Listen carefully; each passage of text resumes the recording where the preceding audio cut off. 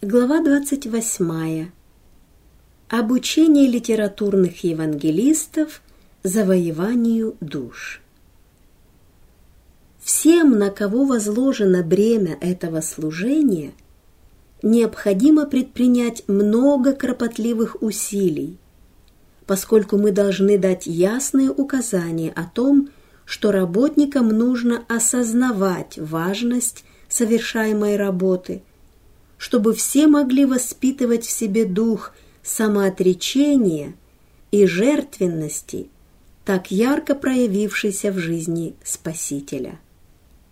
На каждом шагу Христос шел на жертвы, и на такие жертвы, на которые никто из Его последователей не будет способен. В самоотречении, которого от нас потребует эта работа, посреди всех трудностей, с которыми мы столкнемся, давайте помнить, что мы соединены со Христом, что нам тоже дан Его дух доброты, терпения и самопожертвования. Этот дух откроет нам путь и дарует успех, потому что Христос станет нашей похвалой перед людьми. Необходимо отделить книгонож для распространения книг «Великая борьба», «Патриархи и пророки», «Желание веков», «Даниил и Откровение» и других подобных им. Это должны быть люди, осознающие ценность представленного в этих изданиях материала и понимающие, что эта работа должна совершаться, чтобы заинтересовать людей истиной. Особая помощь, превосходящая все предполагаемые преимущества иллюстраций, будет дана этим служителям.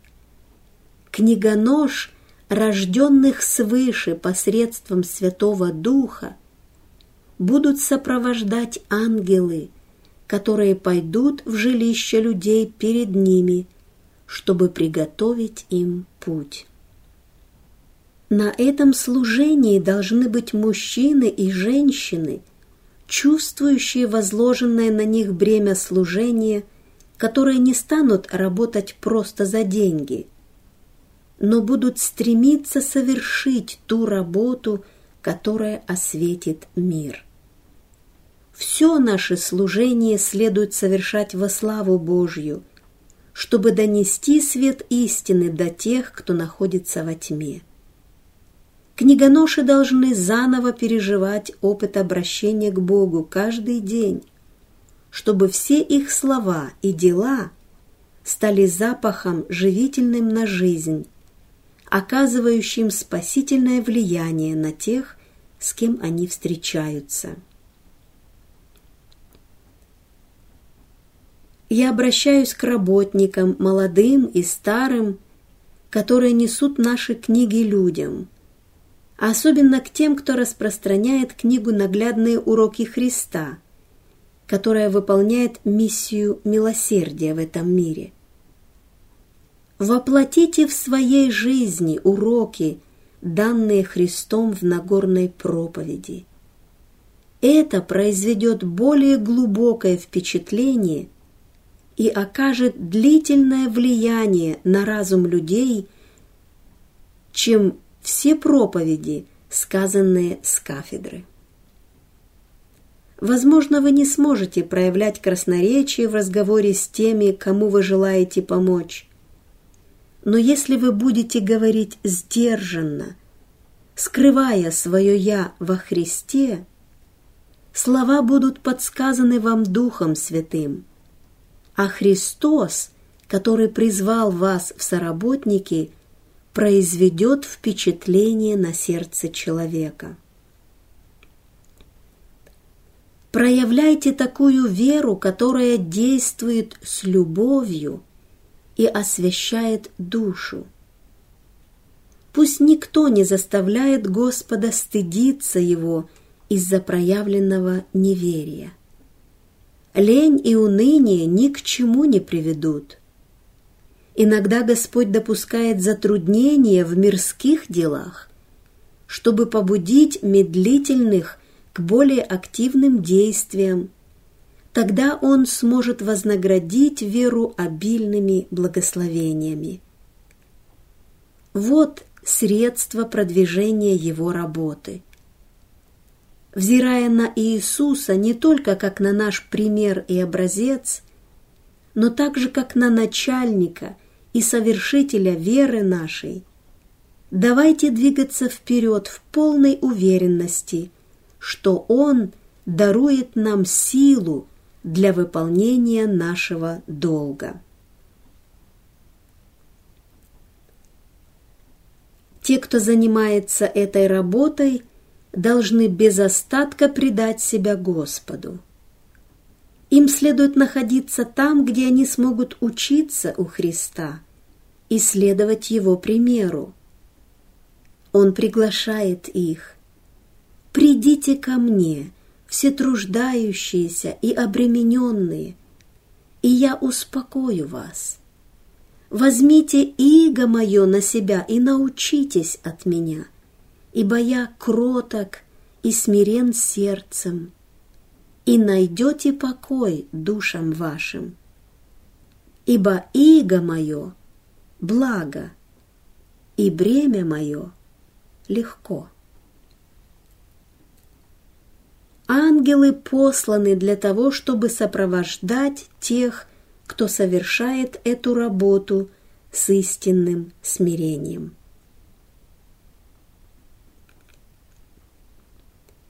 Нам необходимо непрестанно молиться и жить в соответствии с нашими молитвами.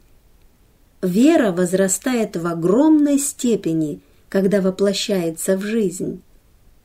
Пусть те, кто распространяет книгу «Наглядные уроки Христа», научатся тому, о чем повествует книга, которую они продают. Научитесь у Христа. Верьте в Его силу помочь вам и спасти вас. Вера – это жизнь души. Она дает тепло, здоровье, постоянство и разумность суждений. Ее жизненная сила оказывает огромное, хотя и неосознаваемое воздействие. Когда Христос живет в сердце, это подобно источнику живой воды, текущей в жизнь вечную. Это приводит к постоянному приумножению небесной благодати и добровольному подчинению Господу всего, что у нас есть. Если вы идете продавать книги и встречаетесь с человеком, трудящимся на поле, присоединитесь к нему. Возьмите мотыгу или любой другой инструмент, который он использует, и трудитесь рука об руку, разговаривая с этим человеком. Скажите ему, что вы понимаете, что он занят, и у вас нет желания задерживать его. Позвольте мне уверить вас, что проповедь, которую вы проповедуете мотыгой, будет пребывать в совершенной гармонии с проповедью, которую вы проповедуете словами, и что вместе они возымеют такое действие, которого никогда не смогли бы добиться одни слова. Трудитесь в смирении, и тогда Господь будет трудиться с вами. Книгоноши не приобретают тот здравый опыт в своей работе, который они должны были бы приобрести. Их научили обращать внимание людей на красивую обложку и многочисленные иллюстрации, а не на истину, содержащуюся в наших книгах. Поступая таким образом, они копируют мир и проявляют недоверие к Богу и неспособность зависеть от Него. Что общего у мекины с чистым зерном, говорит Господь. О ценности книги свидетельствуют не глянцевые страницы и недорогая обложка, а истина, содержащаяся в ней. Только она может произвести впечатление на разум и сердце. Если отбросить дорогостоящие переплеты, позолоченные обрезы и многочисленные иллюстрации, книгоношам это может не понравиться. Но если бы они никогда не распространяли такие книги, искушение оставить книги, обладающие большей ценностью, и вместо них взять для распространения книги менее важные, но внешне выглядящие лучше, не было бы таким сильным. Надо распространить большое количество литературы, и люди считают, что чем больше иллюстраций в книге, тем лучше и легче она будет продаваться. Но такие рассуждения не всегда верны. Возьмите, например, книгу «Желание веков». Если бы в ней осталась треть того объема иллюстраций, которые использованы сейчас, книгоношам в 9 случаях из 10 было бы так же легко продавать ее, как и теперь. Предположим, в книге осталось бы только четверть тех иллюстраций. Тогда книгоношам пришлось бы совершать больше истинного служения, больше кропотливых усилий, чтобы познакомиться с тем, о чем пишет эта книга. А экономия средств на иллюстрациях дала бы возможность издателям предлагать эту книгу литературным евангелистам на более выгодных условиях.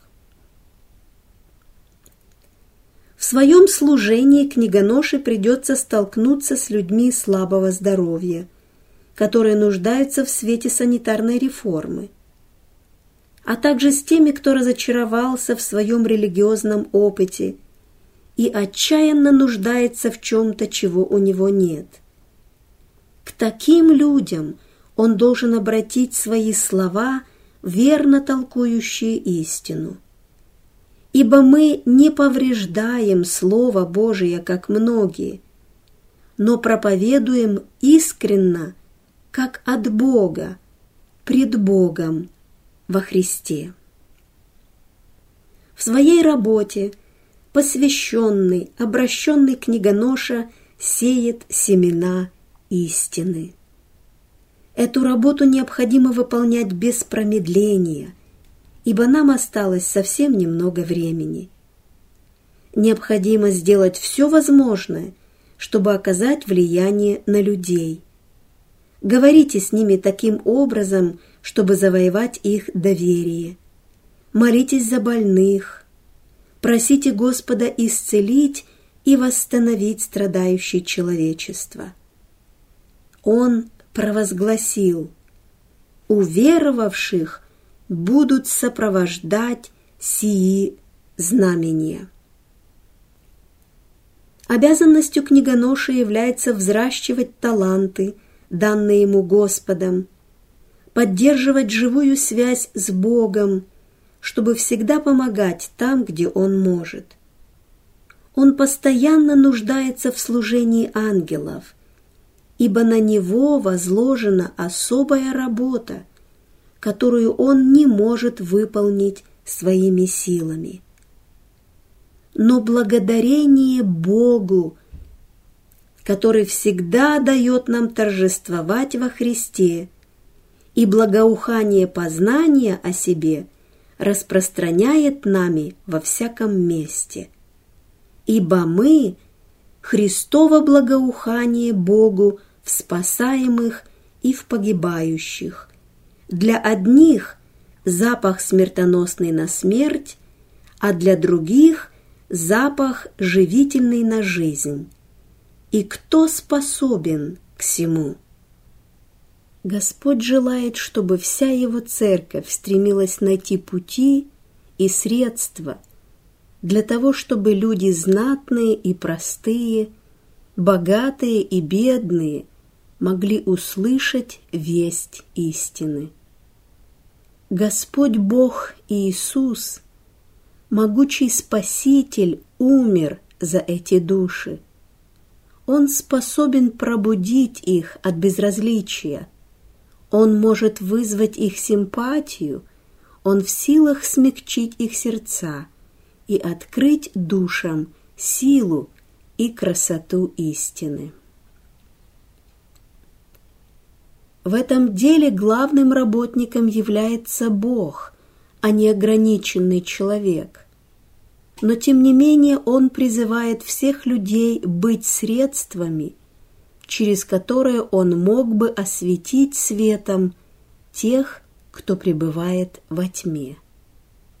У Господа есть драгоценные камни в каждой церкви, и нам не дано огульно осуждать религиозный мир, а вместо этого со смирением и любовью представлять всем истину, явленную в Иисусе. Пусть люди видят благочестие и посвящение, пусть взирают на то, как Христос отражается в вашем характере, и это привлечет их к истине. Тот, кто любит Господа превыше всего и ближнего, как самого себя, станет светом в этом мире. Те, кто обладает познанием истины, должны распространять ее повсюду. Им следует превозносить Христа, Искупителя мира, и твердо держаться слова жизни. Ни в коем случае нам не следует отступать от исполнения данного нам повеления, проявляя вялость, тупость, недостаток духовного видения по отношению к тем, к кому были направлены Богом, чтобы проповедовать Слово Его. Мы должны проповедовать Слово жизни тем, кого мы можем посчитать безнадежными, как будто они уже в могилах, хотя может показаться, что они не желают принять свет истины. Не подвергая его сомнениям и не колеблясь, нам следует делать то, к чему мы призваны. Нужны книгоноши, которые способны выполнять работу распространения этих безмолвных вестников истины среди людей, книгоноши, которые чувствуют бремя работы для спасения душ, способные говорить слово вовремя тем, кто ищет света. Некоторые могут сказать: «Я не служитель, я не могу проповедовать». Вы, может быть, и в самом деле не можете проповедовать людям, но вы можете стать евангелистом и служить нуждам тех людей, с которыми встречаетесь.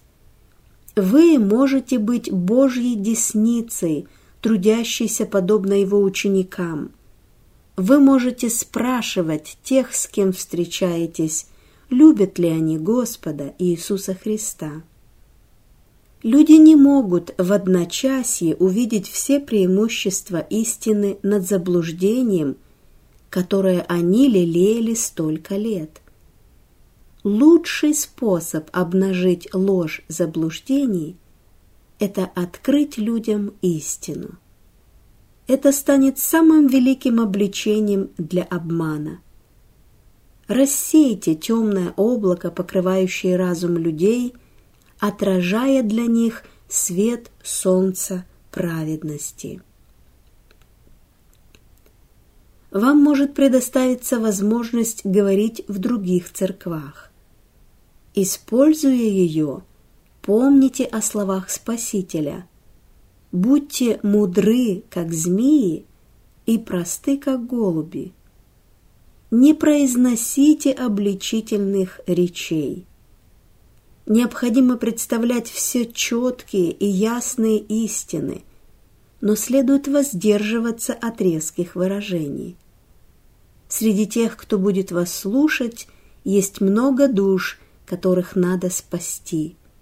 В словах и делах будьте мудрыми на спасение, представляя Христа всем, с кем вы встречаетесь.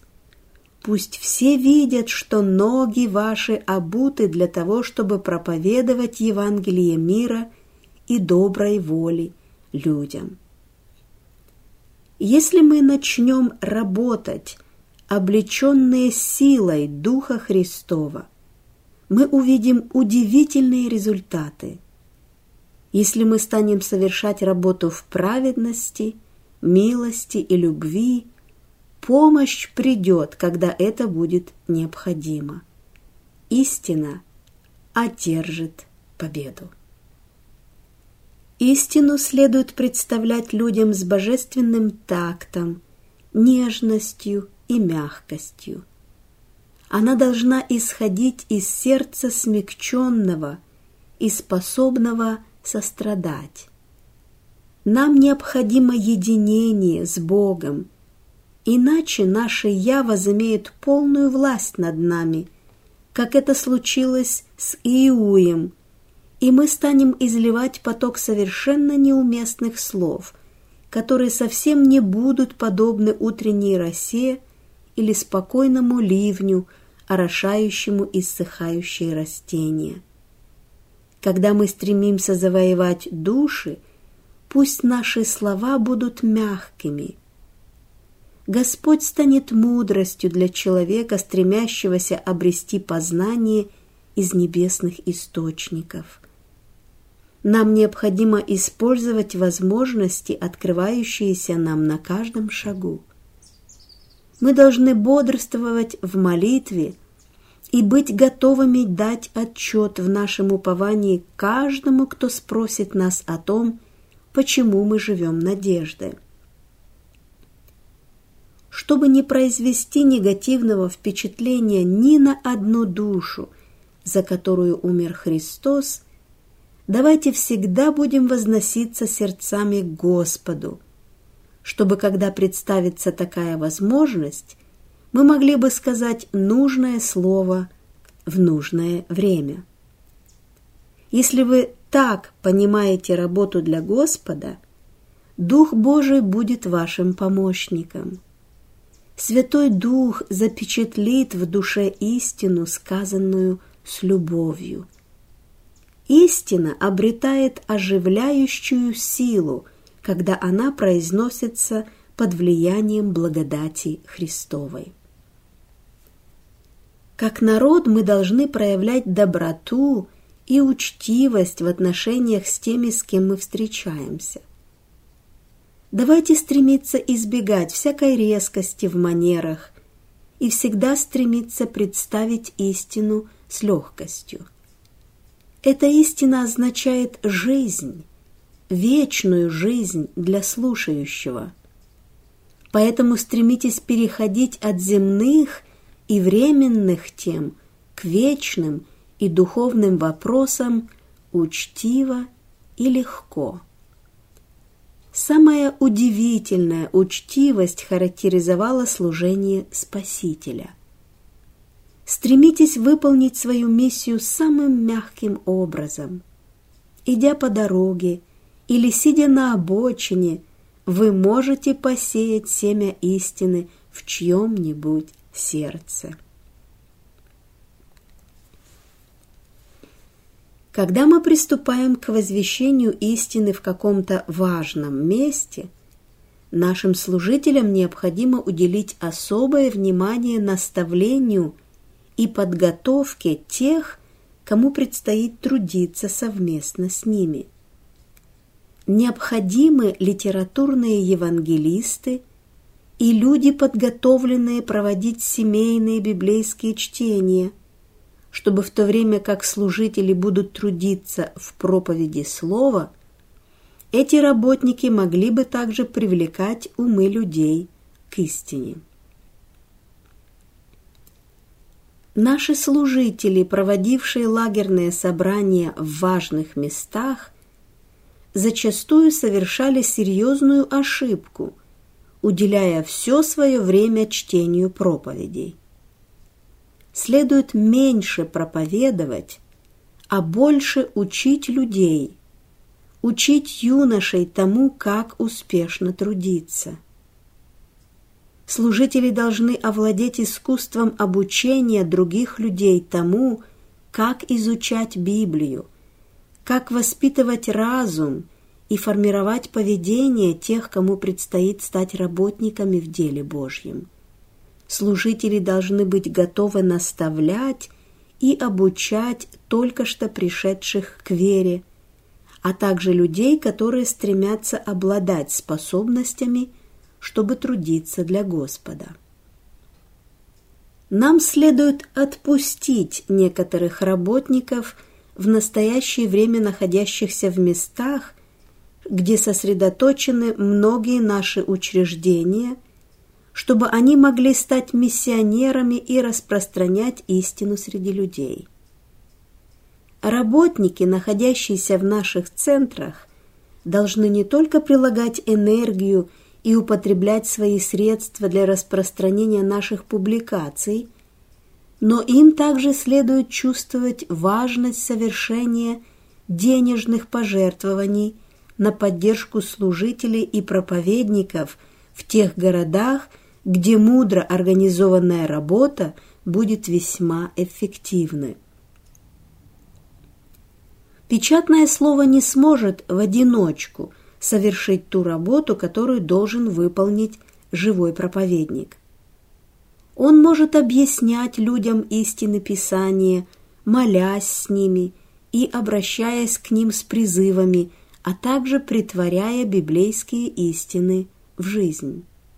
Если возникнет такая необходимость, давайте сократим количество издаваемой нами периодики и пошлем мужчин и женщин совершать с верой и посвящением труд возвещения последней вести милости этому миру.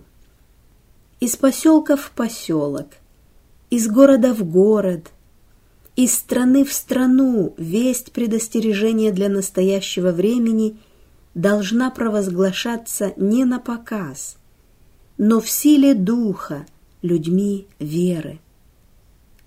То, что сможет убедить и обратить души, содержится в золотой кадильнице веры, представленной в Священном Писании. Когда в простоте Евангелия будет провозглашена весть о том, что Спаситель пришел в этот мир, сила этой вести тут же почувствуется. В этом веке новая жизнь, проистекающая из источника всякой жизни, должна наполнить каждого верного труженика. О, как мало мы осознаем масштабы нашей миссии! Нам следует иметь твердую веру и несгибаемое доверие Господу. Время, отпущенное нами для работы, коротко, и нам следует трудиться с неугасимым рвением. Пробудитесь, пробудитесь, мои братья и сестры, и выходите на американские поля, на которых прежде никто не трудился. После того, как вы сделали что-то для зарубежных полей, не считайте, будто ваш долг исполнен. Есть работа, которую необходимо делать на зарубежных полях, но есть и работа такой же важности, требующая исполнения в Америке.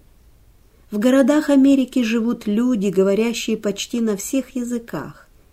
Они нуждаются в свете, который Бог дал своей церкви. Господь живет и царствует. Скоро Он восстанет во всем своем величии, чтобы сокрушить землю. Пришло время возвещать особую весть, способную проникнуть сквозь духовную тьму и убедить и обратить души. Поспешайте, спасайте свою жизнь. С таким призывом нужно обратиться к пребывающим во грехе. Теперь нам нужна особая серьезность. У нас нет ни секунды времени, чтобы тратить его на критику ближних и взаимные обвинения. Пусть те, кто делал это в прошлом, падут в молитве на колени и впредь поостерегутся ставить свои слова и планы на место Божьих слов и планов. Во многих штатах существуют поселения трудолюбивых, крепко стоящих на ногах фермеров, которые никогда не слышали об истине для настоящего времени. В таковых местах нам необходимо совершать работу.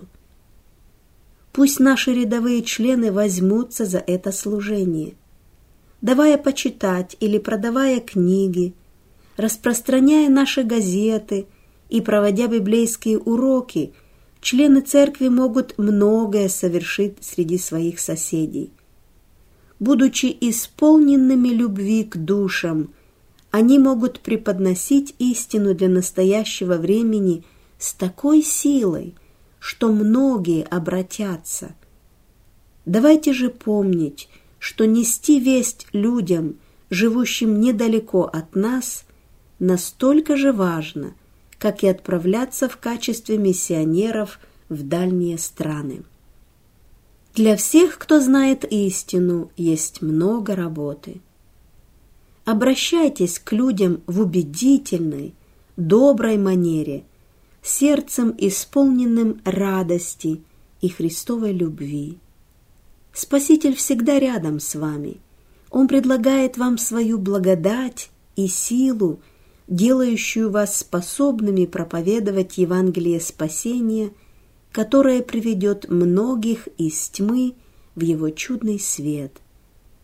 Протяните руку тем, кто стоит на краю гибели. Привлеките их внимание к Агнцу Божьему, который берет на себя грех мира. Пример последователей Христа в Антиохии должен вдохновлять верующих, проживающих в больших городах современного мира. Бог предусмотрел, чтобы избранные, одаренные, рукоположенные служители поселялись в густонаселенных городах и руководили общественным служением. Господь хочет, чтобы члены церкви, живущие в этих городах, использовали свои таланты, данные Богом, в работе по спасению душ. Щедрые благословения ожидают тех, кто полностью покорится божественному призванию. Когда они начнут искать души для Христа, то обнаружат, что многие из тех, кого нельзя было бы привлечь никакими другими способами, откликаются на участливое, дружеское слово.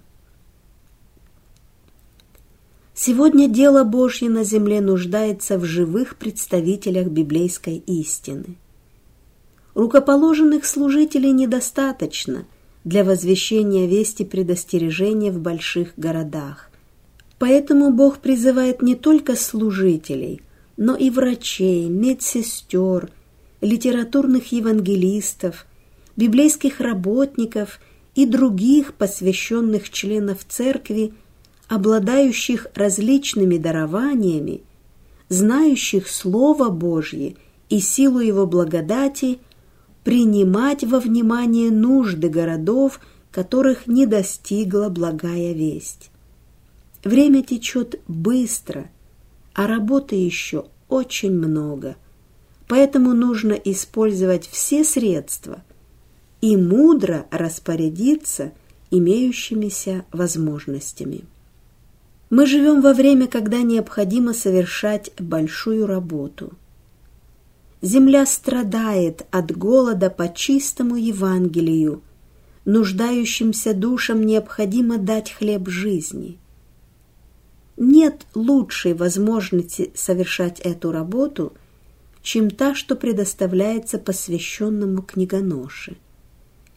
Тысячи книг, содержащих драгоценный свет истины для настоящего времени, необходимо поместить в дома людей, живущих в больших городах. Благословенные, душеспасительные истины Библии публикуются в наших газетах. Есть много людей, которые могут помочь нам в работе распространения периодических изданий. Господь призывает всех нас стремиться спасать погибающие души. Сатана всегда за работой, стремясь уловить и избранных. И теперь время неусыпной работы. Наши книги и периодические издания необходимо дать людям. Евангелие истины для настоящего времени следует принести в города без промедления. Исполним ли мы свой долг?